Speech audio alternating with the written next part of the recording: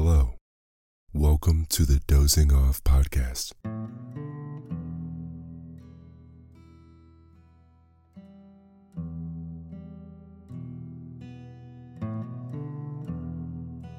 I'm your host and narrator, Lance Lewis, and this is a podcast where I read you to sleep.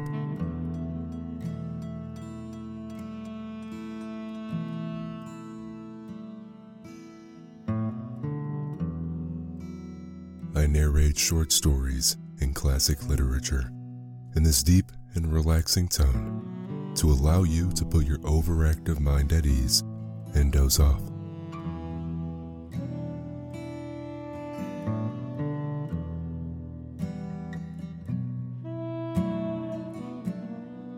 For tonight's episode, I was able to get my hands on the original Beauty and the Beast, written by Max Eilenberg.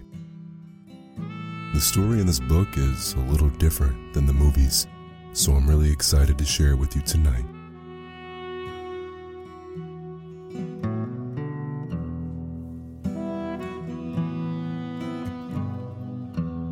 As always, if you're here supporting Dozing Off for the first time, or you're an avid listener, I appreciate you immensely and thank you for being a part of the community. And here we go.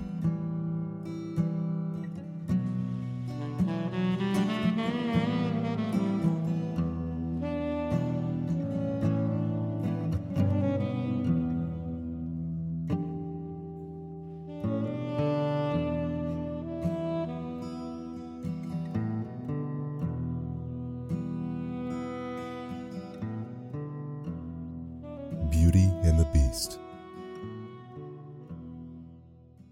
Once upon a time, there was an extremely wealthy merchant who lived in an extremely splendid house with his 3 extremely beloved daughters. Ernest Fortune was his name, or rather, Ernest Jeremiah Augustus Fortune, Esquire Merchant, as it said on his business card. Mr. Fortune was a very successful businessman, and he had 2 favorite sayings. Fortune by name, fortune by nature was one, always said with a broad smile and a merry crinkling of his eyes as he rattled the coins in his pocket. I simply can't say no to my girls, was the other, at which he'd hold up his hands and dip his head with a pleased look that suggested he was anything but sorry about it. For the 3 girls were the very apples of Mr. Fortune's eye. He couldn't have loved them more, he would tell you, each in her own special way, as he pulled from his pocket the precious pictures he always carried with him, ready to show anyone who was interested and even some who weren't.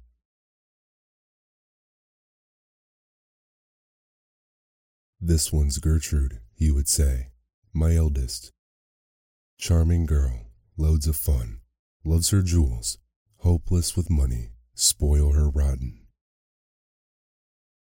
And if you looked a little more closely at Gertrude's picture, Mr. Fortune might point out the gorgeous diamond necklace she wore and the splendid emerald earrings. Cost me a pretty penny, I can tell you, he'd say proudly, but, and you'd know it was coming, I simply can't say no to my girls. Now you might consider that Gertrude in fact looked a little spoiled and not very grateful. But already Mr. Fortune would have handed over the next picture. Hermione, he'd say. Absolutely lovely, smashing girl, mad about clothes, heights of fashion. Dreadfully expensive, never refuse her. And if you looked a little more closely at Hermione's picture, Mr. Fortune might point out the glimmering silken dress she wore and the very impressive hat. Cost me an arm and a leg, he'd say, smiling happily. But, well, what can you do? And here you might reflect that Hermione looked, in fact, rather mean and somewhat overdressed. But Mr. Fortune would have moved on again.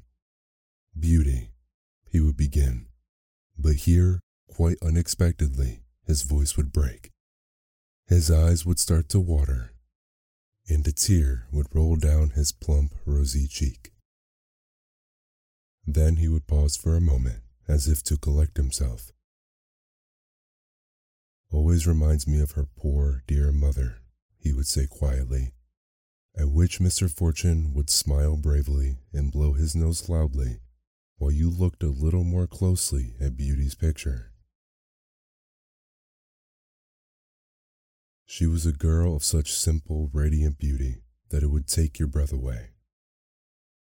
There were no expensive jewels or fine fabrics for Mr. Fortune to point out.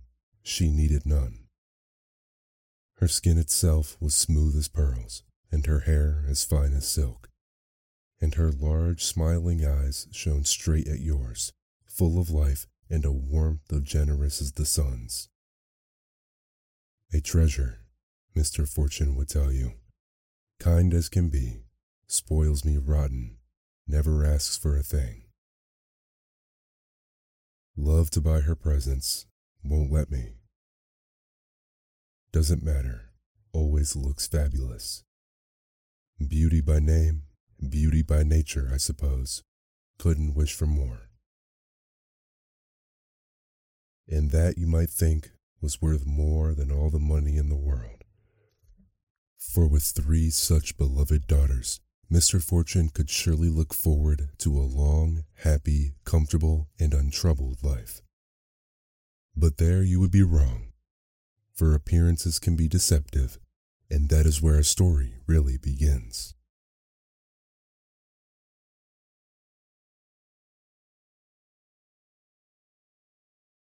It all started one summer, on a perfect and perfectly normal day. The birds sang and the sun shone on the magnificent town square the Fortunes lived in their enormous house. Mr. Fortune left for work early as usual, picked up by his coachman in his luxurious carriage, and the 3 girls passed the morning as they always did. Hermione and Gertrude adorned themselves with their finest finery and entertained the many young bachelors who courted them each day, with invitations to balls and dinners and glamorous parties. Indeed, they had so many invitations that they sometimes went to 2 or 3 or 4 parties in one evening, which perhaps explained why they were both growing a little plumper than they used to be, though their outfits were so dazzling you would hardly notice. Certainly the young men seemed not to. Nor did they appear to mind that Hermione and Gertrude were often very rude to them and always, without so much as a thank you, greedily gulped the chocolates the bachelors brought as presents, without offering any to anybody else at all, ever. But Hermione and Gertrude were so wealthy, and the young men so eager to marry them, that no amount of rudeness could put them off. While her sisters were entertaining, Beauty would run up and down the stairs every time the bell rang, answering the door and greeting all the visitors. Hermione and Gertrude never thanked her for it. Still, Beauty was glad to see them so popular, though she wished that the young men weren't quite so obviously interested in their riches. Beauty was too young to have any admirers herself, but in any case, her own heart was set on marrying not for money, but for love. She dreamed of the day when she would be swept off her feet by some irresistibly fine and handsome young suitor, a prince among men, and quite probably a real prince as well. For Beauty had no doubt that such a day would come. She'd read enough love stories, all of which involved marrying a prince and living happily ever after. And you never knew when that prince might come to your door. And now, of course, real life doesn't always work out like that. But Beauty was still young and romantic and full of dreams. So you can imagine her shock when once more the bell rang and once more she answered it, full of her secret hopes of love, and there before her stood her father. At least she thought it was her father, but it took a moment to recognize him. In the few hours he'd been away, Mr. Fortune had altered completely, as if he suddenly aged many years. He had shrunk into himself, a ghost of the father she knew. He looked pale and worn, and so ill with worry that Beauty feared he would fall down on the steps before her very eyes. "Papa," she gasped, taking him by the arm and leading him to the nearest chair, where he sat slumped, while Beauty called to her sisters to come quickly, and the young men hurried from the house, making their excuses and averting their eyes as if some awful shame or sickness might infect them if they lingered. "Oh, my dear children," groaned Mr. Fortune when at last they were all gathered around him. "I have a terrible tale to tell you." And so the story came out, as evening fell and the family sat huddled in a deepening gloom. It had been a dreadful, disastrous day in Mr. Fortune's office. Fires had burned his warehouses, storms had sunk his ships. Within hours, everything was lost. His business collapsed, his savings were gone, and still he owed more than he could pay. In a word, he was ruined, and the name of Fortune was just a cruel mockery. To pay the debts, they must sell the house, all the fine paintings and furniture, the clothes and jewels. Everything, in short, would have to go, and they would flee the town the very next day to find cheap lodging in the country wherever they could. "But what will become of us?" cried Hermione and Gertrude. "Oh, Father, how could you?" Mr. Fortune shook his head in silent misery, and Beauty wrapped her arms around him. "Don't worry, Papa," she said. "We'll be all right." "Don't be so ridiculous, you stupid little girl," Hermione snapped furiously. "Nothing's ever going to be all right again."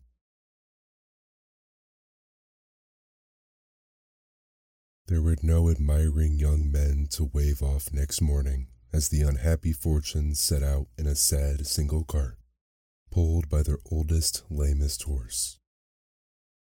There was no sun to warm them, no bird song to lift their spirits. It was a bleak, gray day, with a bitter wind that blew as if overnight the summer had turned to cruel winter. And there was no bright glitter of diamonds or rustle of fine silk, only one thin blanket to shelter them, and the constant wailing of Hermione and Gertrude.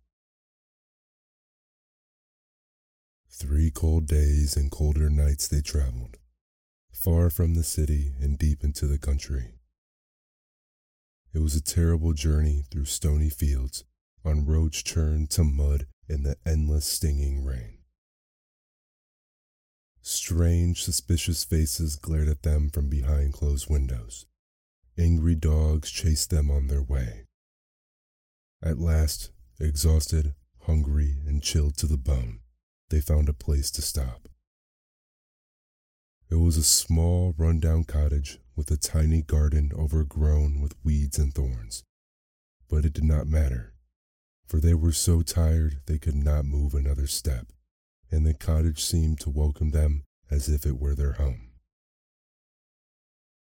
And home it became over the weeks and months that followed, as the Fortunes tried to make the best of their new life. Hermione and Gertrude grumbled all the time, for they hated being poor and refused to get their hands dirty. But Beauty worked hard to help her father, and soon the cottage was clean and warm, and the garden cleared and planted. There was a stable for the horse and enough food for them all. But each evening, as they sat around the fire, a glooming silence settled over the Fortune family. For the sad truth was that not a single one of them was happy. Hermione and Gertrude, of course, loathed it all. How could their father have been so selfish and stupid as to lose all his money? What would become of them now? Why shouldn't they have lovely clothes and jewels? Didn't he understand how many parties they were missing? Mr. Fortune was miserable too. How he longed to cheer his daughters with glorious surprises. But he didn't have a penny to his name. Once he couldn't say no to his girls, now he couldn't say yes.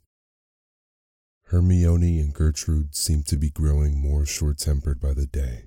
Even Beauty, the lovely kind Beauty, though she worked hard and tried to be cheerful, sometimes could not hide her sadness, and that made Mr. Fortune feel worse than anything. For Beauty was sad. She was sorry for her father, of course, and for her sisters, but it was more than that. The cottage was fine, and the country was pretty, and she didn't mind the work. But oh, it was so lonely and so quiet. Nothing ever happened. There were no visitors now, no bells ringing, no doors to open with the secret hope of being swept off her feet, head over heels in love. It was becoming clear to Beauty as the months went by that no handsome young prince was ever going to knock on the door of her little cottage. So it was a rather unhappy Beauty who came downstairs one morning a whole year later to find that a message had arrived from the city with a wonderful, unexpected news. A ship had docked that had been thought lost at sea, and some of the cargo might be Mr. Fortune's. They would be rich again. Mr. Fortune prepared to leave at once and kiss the girls goodbye, promising to bring each a splendid present. Silks, simpered Hermione, almost overcome with excitement. Pearls, whimpered Gertrude, barely able to speak for joy. And Beauty, said Mr. Fortune, turning to his youngest daughter. But Beauty's dreams could not be bought. Nothing, thank you, she murmured, but your safe return.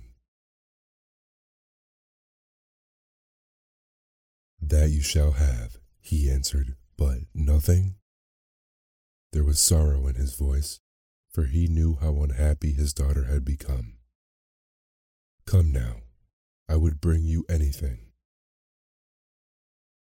I would like a prince, thought Beauty, and then she looked up, ashamed to have disappointed him.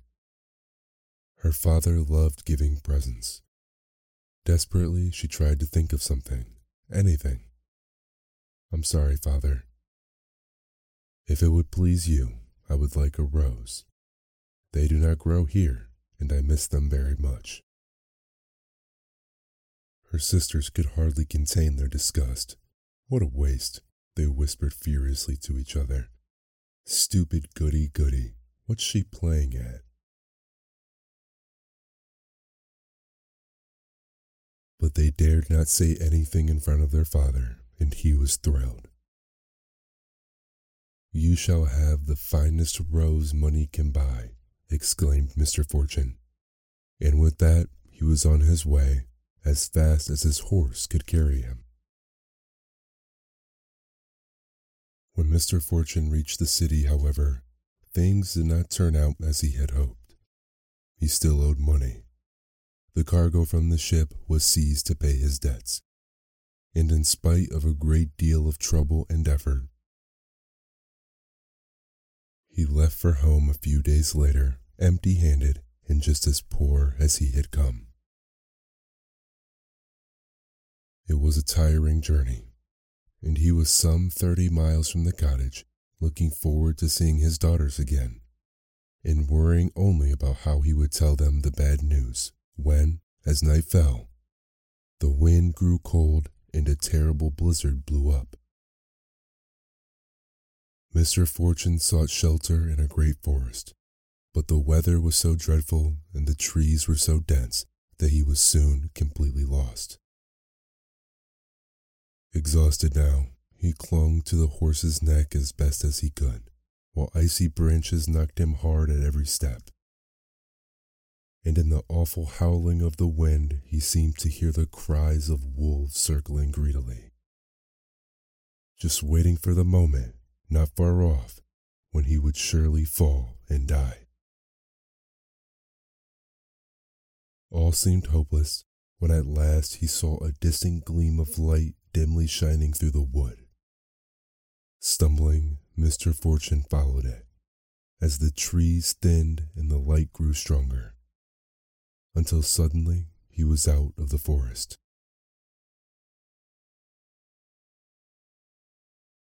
Then, in one unforgettable instant, the bitter wind dropped all at once, and the still, crisp air was filled with the warm scent of 1,000 orange trees, which were glowing in the astonishing brightness of a gigantic palace lit at every window from top to bottom. Mr. Fortune gazed in wonder as his horse carried him across the smooth, thick, white carpet of snow, all sounds muffled. Beyond the great carpet of snow, Mr. Fortune rode down an avenue of trees hung with bells and lanterns, past sweeping lawns and flower beds and hedges shaped like fabulous creatures that might almost have been alive, while at every step songbirds sang as if to greet him. The palace itself was too large, too dazzling to take in all at once. It seemed to go on forever, with countless wings and windows, towers and turrets, all in perfect proportion and on a scale far greater and more beautiful than anything Mr. Fortune had ever seen. And it had a splendid stable. His horse had walked right into it, and found it full of hay and oats and warm, dry bedding.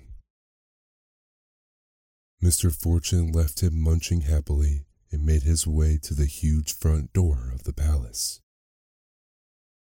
There he stood for a moment, expecting that in such a place there would be footmen or servants to welcome him, but none came.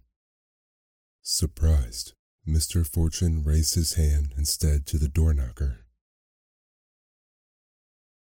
Studded with precious stones and carved from solid gold, it was larger than a man's head and looked impossibly heavy. But as he touched it, the great door swung silently open, and Mr. Fortune entered the palace. He found himself in a vast entrance hall, enchantingly furnished and lit by thousands of sparkling candles, their reflections shimmering on every surface. A warm fire blazed in an enormous hearth, and Mr. Fortune hurried forward to dry himself, for his clothes were still cold and wet. At the far end of the room, he noticed a table set for one person, with a meal that looked and smelled almost unbearably delicious. Perhaps who lives here will offer me some, he thought. But after an hour, when the clock struck 10 and no one had appeared, the famished Mr. Fortune could stand it no longer. He sat down and feasted on the finest supper he had ever tasted, accompanied by several glasses of the most excellent wine. Afterward, he was very tired, and so, feeling now really quite at home, he made his way up the immense staircase in search of a bed. Finding at once a door that opened onto a sumptuous four-poster, he lay down and fell straight to sleep. It was late the next morning before Mr. Fortune awoke, fully refreshed from his deep slumber. Or perhaps some kind fairy lives here who has taken shine to me. Rather pleased with his amusing thought, Mr. Fortune went downstairs to the great hall, and having thoroughly enjoyed the lavish breakfast that seemed to be laid out for him, he spoke to the empty room. "Thank you, kind fairy, for your very generous hospitality. You have a splendid house. I must be on my way now, but please do call on our humble abode whenever you're passing." And feeling very cheerful, Mr. Fortune went out to find his horse. The way to the stable seemed a little different from the night before, and Mr. Fortune found himself in a part of the garden he had not previously noticed. It was given over entirely to roses, red roses of the most exquisite loveliness and perfection, their color brilliant against the whiteness of the ground, the red petals streaked with snow, and with a fragrance so strong and heady it seemed to lull the very songbirds. As he enjoyed their scent, Mr. Fortune remembered Beauty's request. Delighted to be able to bring at least one of his daughters the gift she had asked for, he selected the finest, reddest, most beautiful rose he could see, and with the very greatest care and attention, snapped it smartly off. "Oh, Mr. Fortune, you unhappy man." All at once, the sky darkened as if a shadow had fallen across the world. The earth shook, the songbirds flew off, screeching, and a howl of pain and anger filled the air. Mr. Fortune started to turn, but a huge claw fist seized his shoulder and spun him around like a rag doll. To a face a creature so ugly that Mr. Fortune almost fainted with fright. "How dare you? How dare you steal my rose?" it growled. "I saved your life." It spat out the words like a sour taste. "And in return you stole my rose?" The terrible eyes blazed with rage. "You will pay for it with your life. Prepare to die."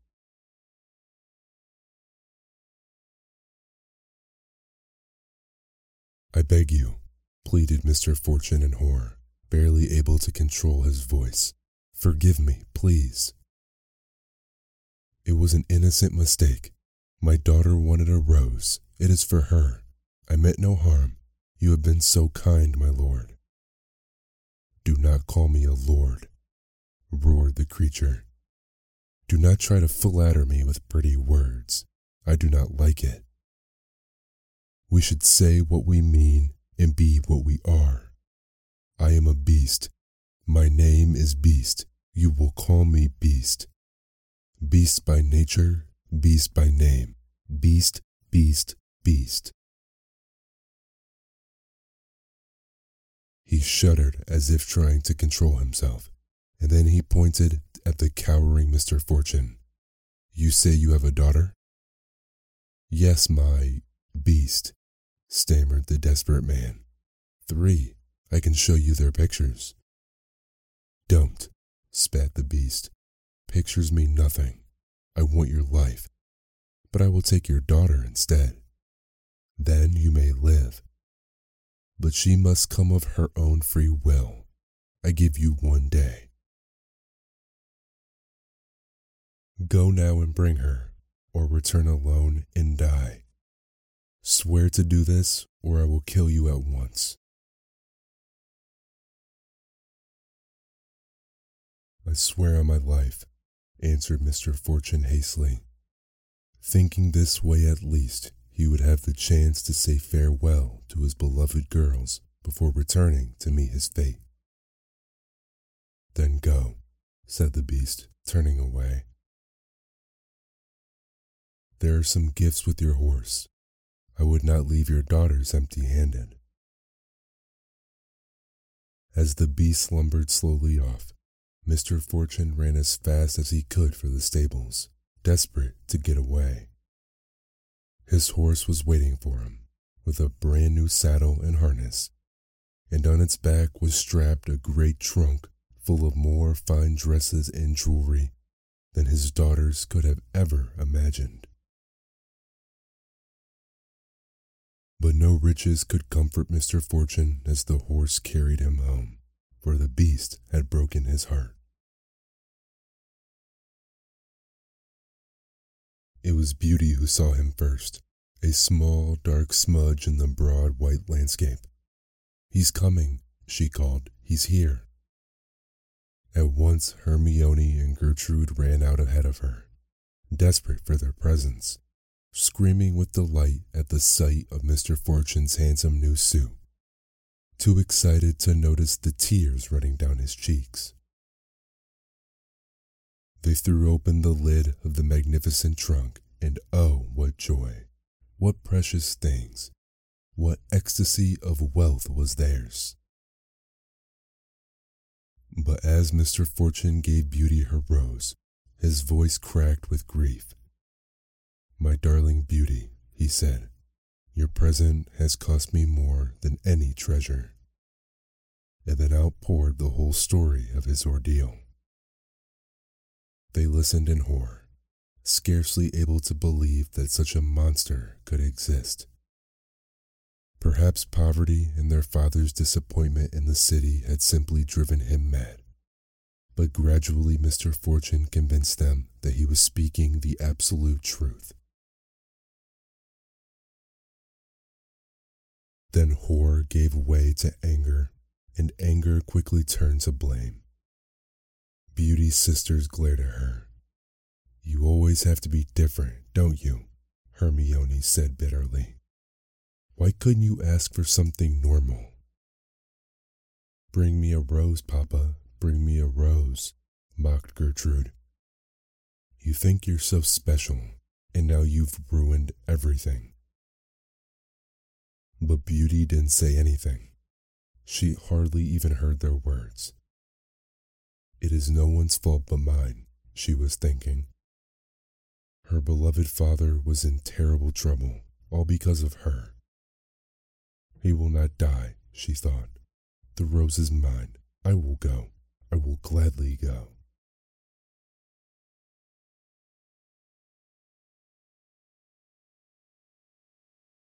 And then, as if she were waking from a deep sleep, she suddenly spoke out. "Father," she said, "don't be sad. You pick the rose for me, and I will go to this beast." They all looked at her in astonishment. "No, Beauty," said her father. "Yes, Father," she said with a firmness that surprised everyone, even herself.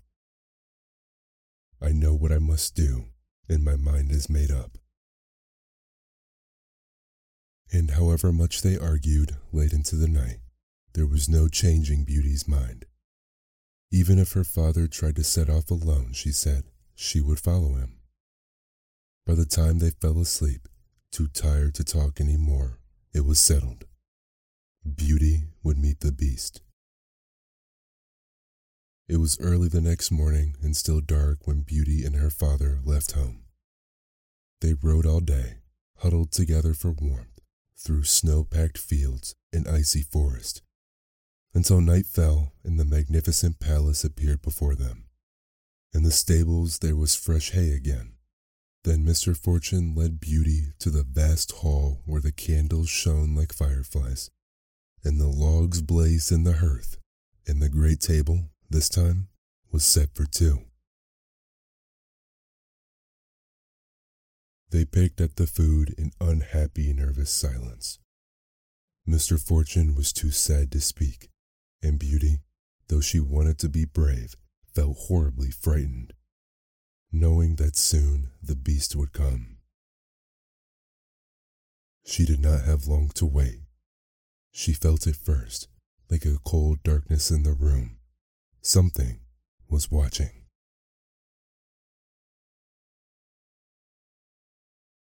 And then she gasped as the monstrous creature emerged, towering high above them, its claws dragging across the floor with a screech that set her teeth on edge, and its sour smell catching at her nose. It was unspeakably ugly, and it spoke, or rather growled, in a voice so hoarse it hurt her to listen. "Did you choose to come here of your own free will?" the beast asked. Beauty could hardly speak for trembling, but she managed to nod her head. "Then you are welcome," said the beast. It breathed in deeply, as if it would say more to her, but instead it turned abruptly to Mr. Fortune. "Your daughter's love has saved your life. Say goodbye before you sleep. You will leave before she wakes." There was silence. The sound had gone. The smell had gone. The beast had gone. Beauty stared after him. How strange, she thought. He could not look at me. It made no sense, but at least she was alive and hadn't fainted with fear. "It will be all right," she whispered to her weeping father. "It will be all right." And they fell asleep where they sat, worn out with tension and grief. When Beauty raised her head from the table the next morning, she knew that she was on her own. She sat absolutely still for a moment, her heart quaking as she thought of the monster who held her prisoner. "He will not break my spirit," she vowed. "I will not show him any fear, only that I despise him for his cruelty and loathe him for his ugliness." And having made this brave decision, Beauty stood and made her way upstairs to find a room in which she might unpack her small case from home. She felt dwarfed by the enormous staircase, and at the top by the echoing vastness of the great passageway that led off in each direction as far as the eye could see. As she hesitated, unsure which way to turn, she saw a door straight in front of her on which, as if in a glowing magic hand, were written the words, "Beauty's Room." "So this is my prison cell," thought Beauty gloomily, turning the handle and stepping into a room that was so unlike anything she had imagined that she thought she must be dreaming. It was not a cell at all, not dark or dank or tiny or cold. There were no heavy manacles hanging from the walls or iron bars across filthy windows. It was instead quite the most astonishingly luxurious room Beauty had ever seen, or rather, series of rooms, for each led into another, all as splendid as the last. A gorgeous bedroom with its vast, plump bed led to the dressing room, where tall wardrobes were filled with marvelous outfits, all a perfect fit. There was a huge, warm bathroom with scented oils of every color, and a bright sitting room, with enough soft sofas and rugs for every day of the year.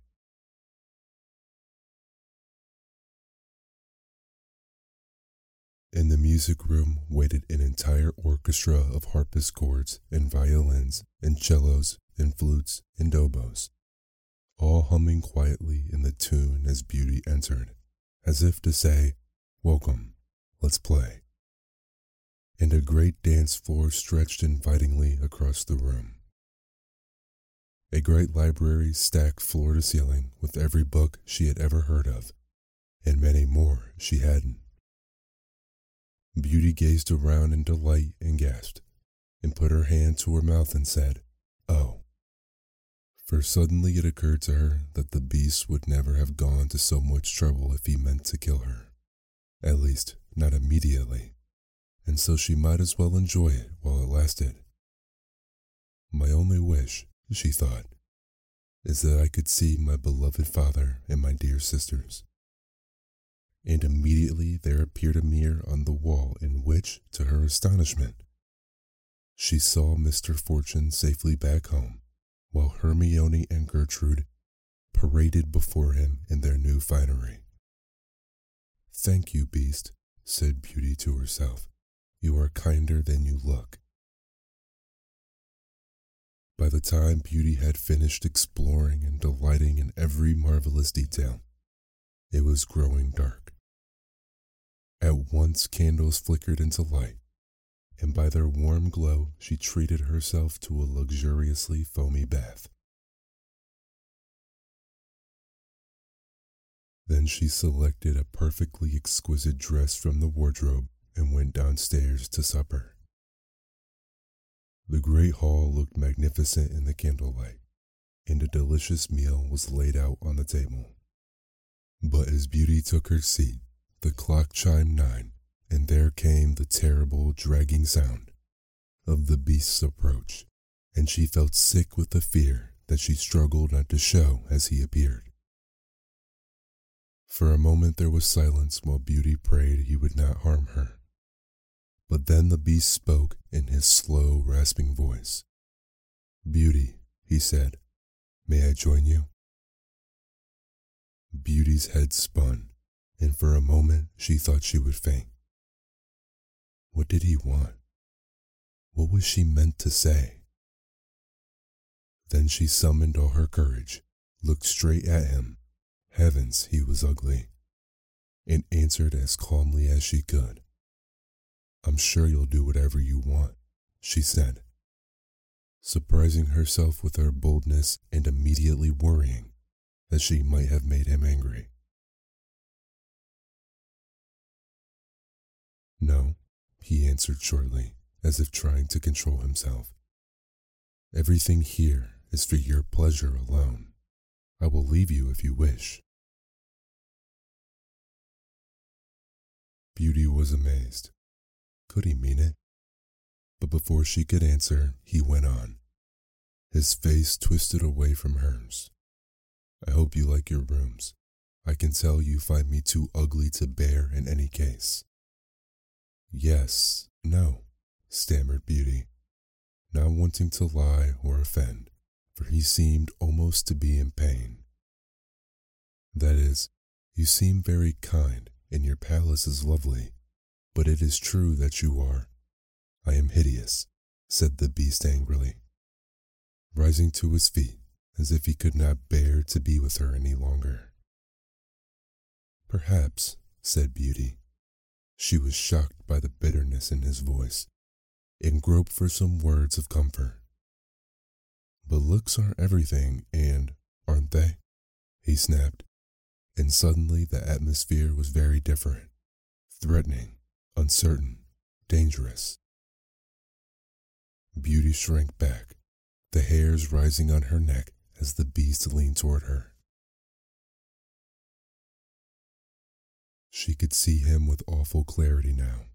He was so close, the great strong teeth, the huge nose, the pitiless eyes, in which she saw herself reflected like a tiny flower floating on a deep black pond. As she gazed in fear, she heard the beast speak. "Then, will you marry me?" Beauty stared in horror, barely able to make sense of the words. "No," she shrieked. "No, leave me alone, no." In the beast's eyes, she saw her reflection shimmer as the black pond brimmed with tears. And then the beast turned away with a sigh that echoed around the great hall and up the stairs until it filled the whole palace with sorrow. "Farewell, Beauty," said the beast as he left her. And Beauty's dreams that night were full of this strange, sad monster who seemed so hateful and yet so full of hurt, so eager to please and so easy to pain.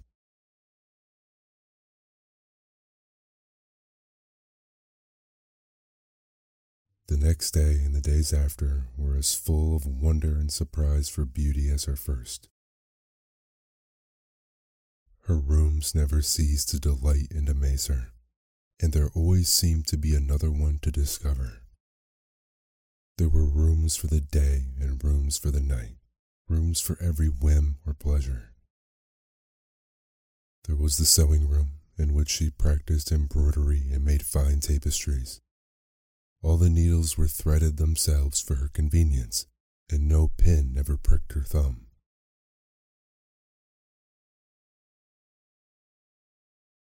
There was the aviary, filled with birds that sang the mysterious songs of the sky as they built their elaborate nests, and where she made friends with the splendid parrot who perched on her shoulder.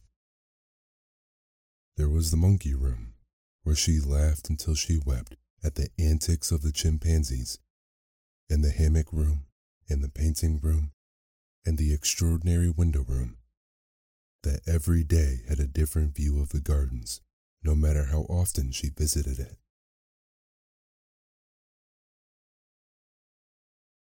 Then there were the gardens themselves, which looked even more astonishing now that the snow had all melted away and their full glory could be seen blossoming in the warm sunshine. Beauty would ride or walk for hours, or, on lazy afternoons, lie back in a boat while the winding river carried her along, past meadows and orchards, pagodas, pavilions, and knot gardens. There were fountains to splash in and waterfalls to sit beneath, mazes to explore, trees to climb, and the stunning colors of a million flowers to dazzle the eye.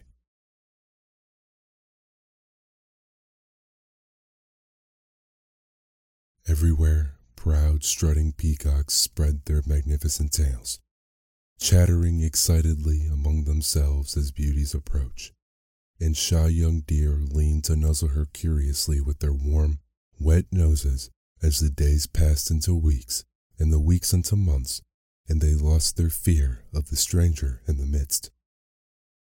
Nor was Beauty afraid any more. She knew the beast would not hurt her. He was never anything but courteous and kind, and concerned only for her happiness. She had even grown used to his looks, his thick mane of hair, his long clawed fingers, the strangely shy way he walked. They never met by day, but each evening as the clock struck 9, he would appear and ask if he might join her at the meal. Far from dreading his visits, Beauty found herself looking forward to them with pleasure, for he was good company. She had grown to like him more than she could have ever imagined. There was only one problem. Every evening, without fail, the beast would ask her the same terrible question. Will you marry me? It was the one thing Beauty dreaded above all. She knew she must say no, and she knew how much it hurt him as he turned away, always with that heart-rending sigh. But still, he would ask again the next night, and the night after, like a starving man torturing himself with dreams of food.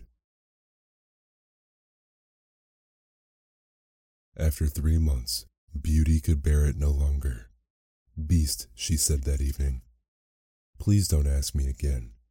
It upsets me so much to cause you pain, but I can never love you. I treasure you as a dear, kind friend. Please be happy with that, and do not spoil it by wanting more. The beast was silent for a time, his head bowed. I would not hurt you for any price, he said at last. Forgive me.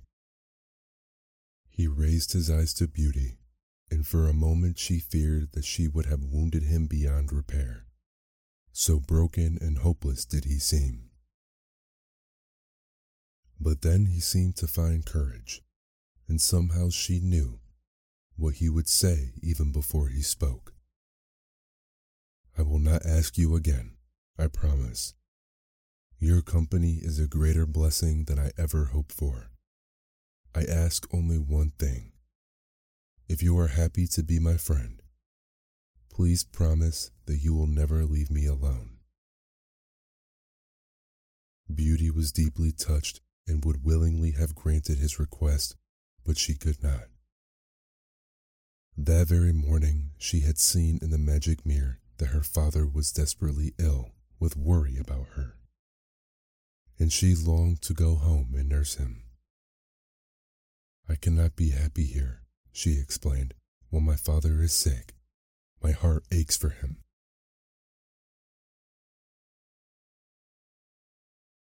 "And my heart aches for you," said the beast at once. "But if I send you to your father, you will surely stay there, and then your poor beast will die of grief."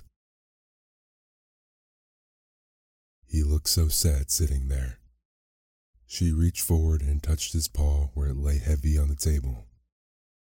"Dear beast," she said. It was the first time she had ever felt the rough, coarse fur, and she was amazed to see how pale and delicate her hand looked against it. "I will not stay there," she said softly. "I promise to come back. I only want to make sure that my father is all right, and to show him that I am well and happy. 1 week, then I will return." Gently she stroked his paw, then carefully removed her hand, for the beast was trembling in a kind of torment and twisting his head from side to side. When at last he stilled himself, his words were so quiet that Beauty had to lean forward to hear. "You will be there tomorrow when you wake," he said in a flat, exhausted tone. There was no hope or happiness in it. She knew only that he had made a decision beyond her understanding, and that it had cost him dearly. Then he reached out toward her. "Keep this ring safe," he said, handing her a simple gold band. "Place it on your pillow when you wish to return. But I beg you not to forget your promise. 1 week." And then, before she could say anything, the beast walked away, with a sigh more sad and weary than any she had ever heard him utter, pausing only for one long last look at Beauty before he disappeared.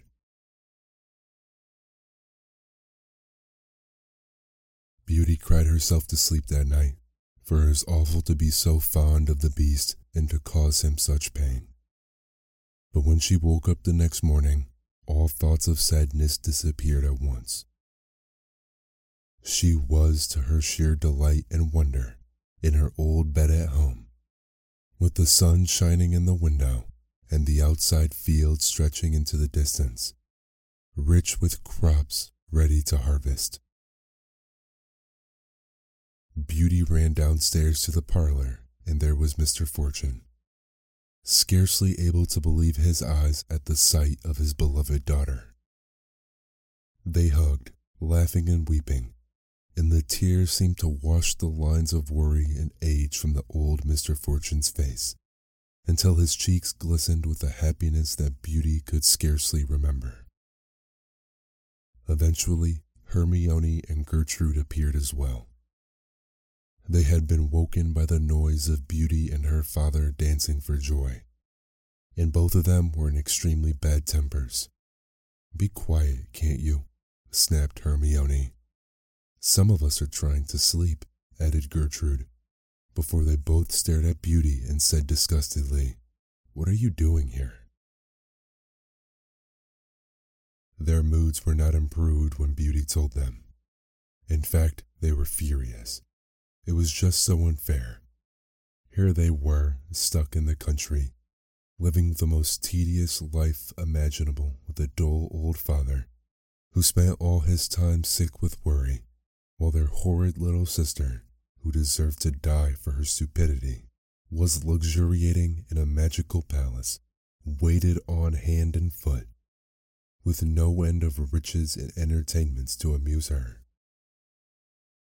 Oh, they hated her, the ghastly little minx, but soon they worked out a way to get back at her.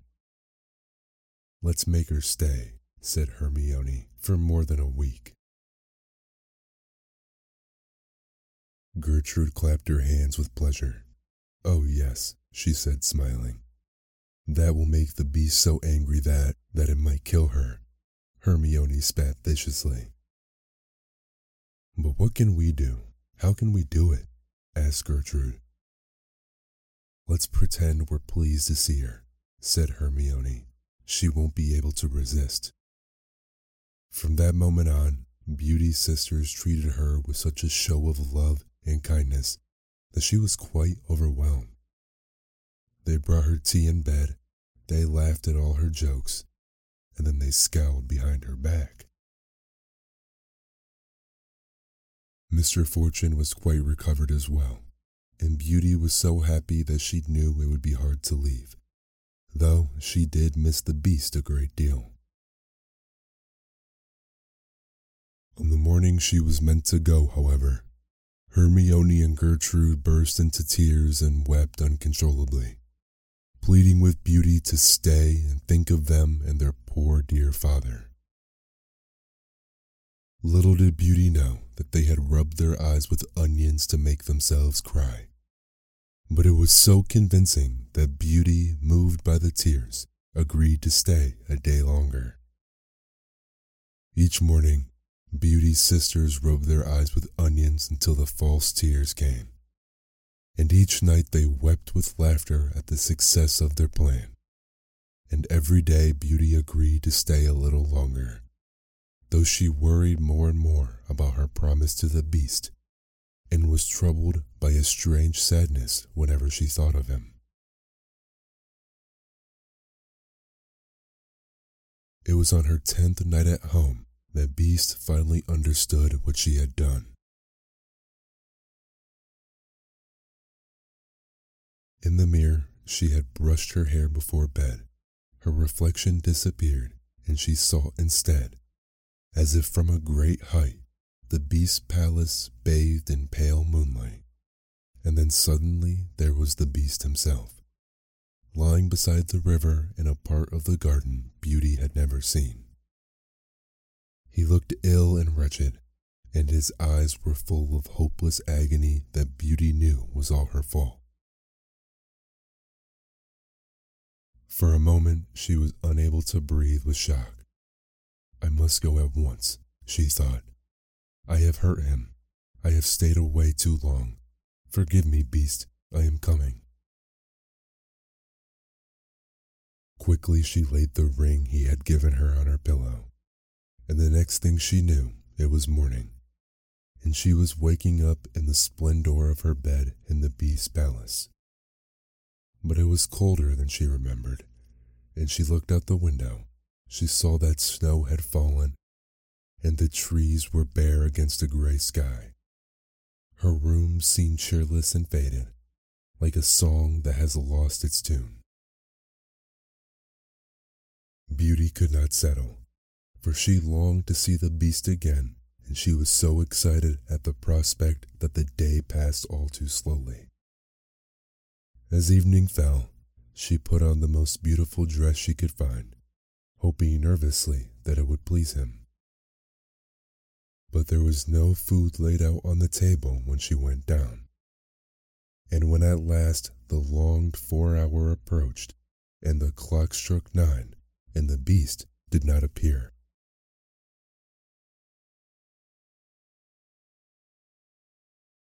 Now panic seized Beauty's heart like a cold fist. What was wrong? Where was he? He would die of grief, he had said, if she did not return. But surely those were just words. She was here now. She needed him. "Beast!" she shouted, running through the palace as fast as she could. "Beast, I'm here!" But every room was locked and silent, and only her echoes answered with their false fading life. Frantically, Beauty tried to think. She must find him before it was too late. Outside, he'd been outside in the mirror. But everything was strange in the dark night as she ran, stumbling and calling, tears pouring down her cheeks, until at last she could run no more and fell, her heart thumping against her chest, and howled her grief at the cruel moon. And then she saw him. He lay by the river just as he had the night before, silent and unmoving. Snow had begun to settle on him like a blanket, softening his shape, burying him in its cold, gentle flakes. "No," sobbed Beauty. "No, Beast, no." She hurled herself across his body, desperately brushing the snow away, knowing that she was losing him, feeling him slip away. "Don't go, Beast," she cried. "I'm here. Stay with me. Don't go." But she knew it was hopeless, even as the beast stirred one last time, his eyes flickering open. He looked at her, and Beauty would have given anything to keep him there. "You broke your promise," he said faintly. "It's too late. But you have come, and I die happy because I have seen you again." Then his eyes closed, and Beauty stared in horror as his body went limp in her arms. "No," she cried, hot tears running down her cheeks and onto his face. "Not now. Please, not now. Listen to me, Beast. You must not die. I love you. Stay with me. Beast, I love you." Beauty was sobbing uncontrollably now. She had found love and lost it, and it was so much more than she had ever imagined, and the pain was unbearable. He was ugly, but he was beautiful, the most beautiful thing she had ever known. And now she couldn't tell him how much she loved his eyes and his mouth and his crooked nose, his shy kindness and the way he walked in his huge hands because he had slipped away. "I love you," she cried, and her eyes were swimming with tears and the white snow was dazzling and he had gone. "I love you," she repeated, as if words would bring him back when the world was melting with grief and her heart bursting with pain. And it was too late, and she felt herself slipping down and dissolving into sorrow. Only now someone was lifting her and snow was falling on her cheek. But it was warm like tears, and someone was whispering in her ear and gently asking, "Then will you marry me?" "Oh, yes, I will," she said. "Oh, yes." "Then open your eyes," she heard. And as Beauty blinked away her tears, it seemed to her that the sky was filled with dazzling light. And before her was no beast, but a handsome prince whose dark eyes she knew and loved and in which she wanted to stay forever. "Now you see me as I really am," he said. "Your love has saved me from a terrible spell. I was turned into a beast, and only a heart that loved me for myself could set me free." "Well, you are very handsome now," said Beauty with a smile. "But I loved you anyway, the way you were."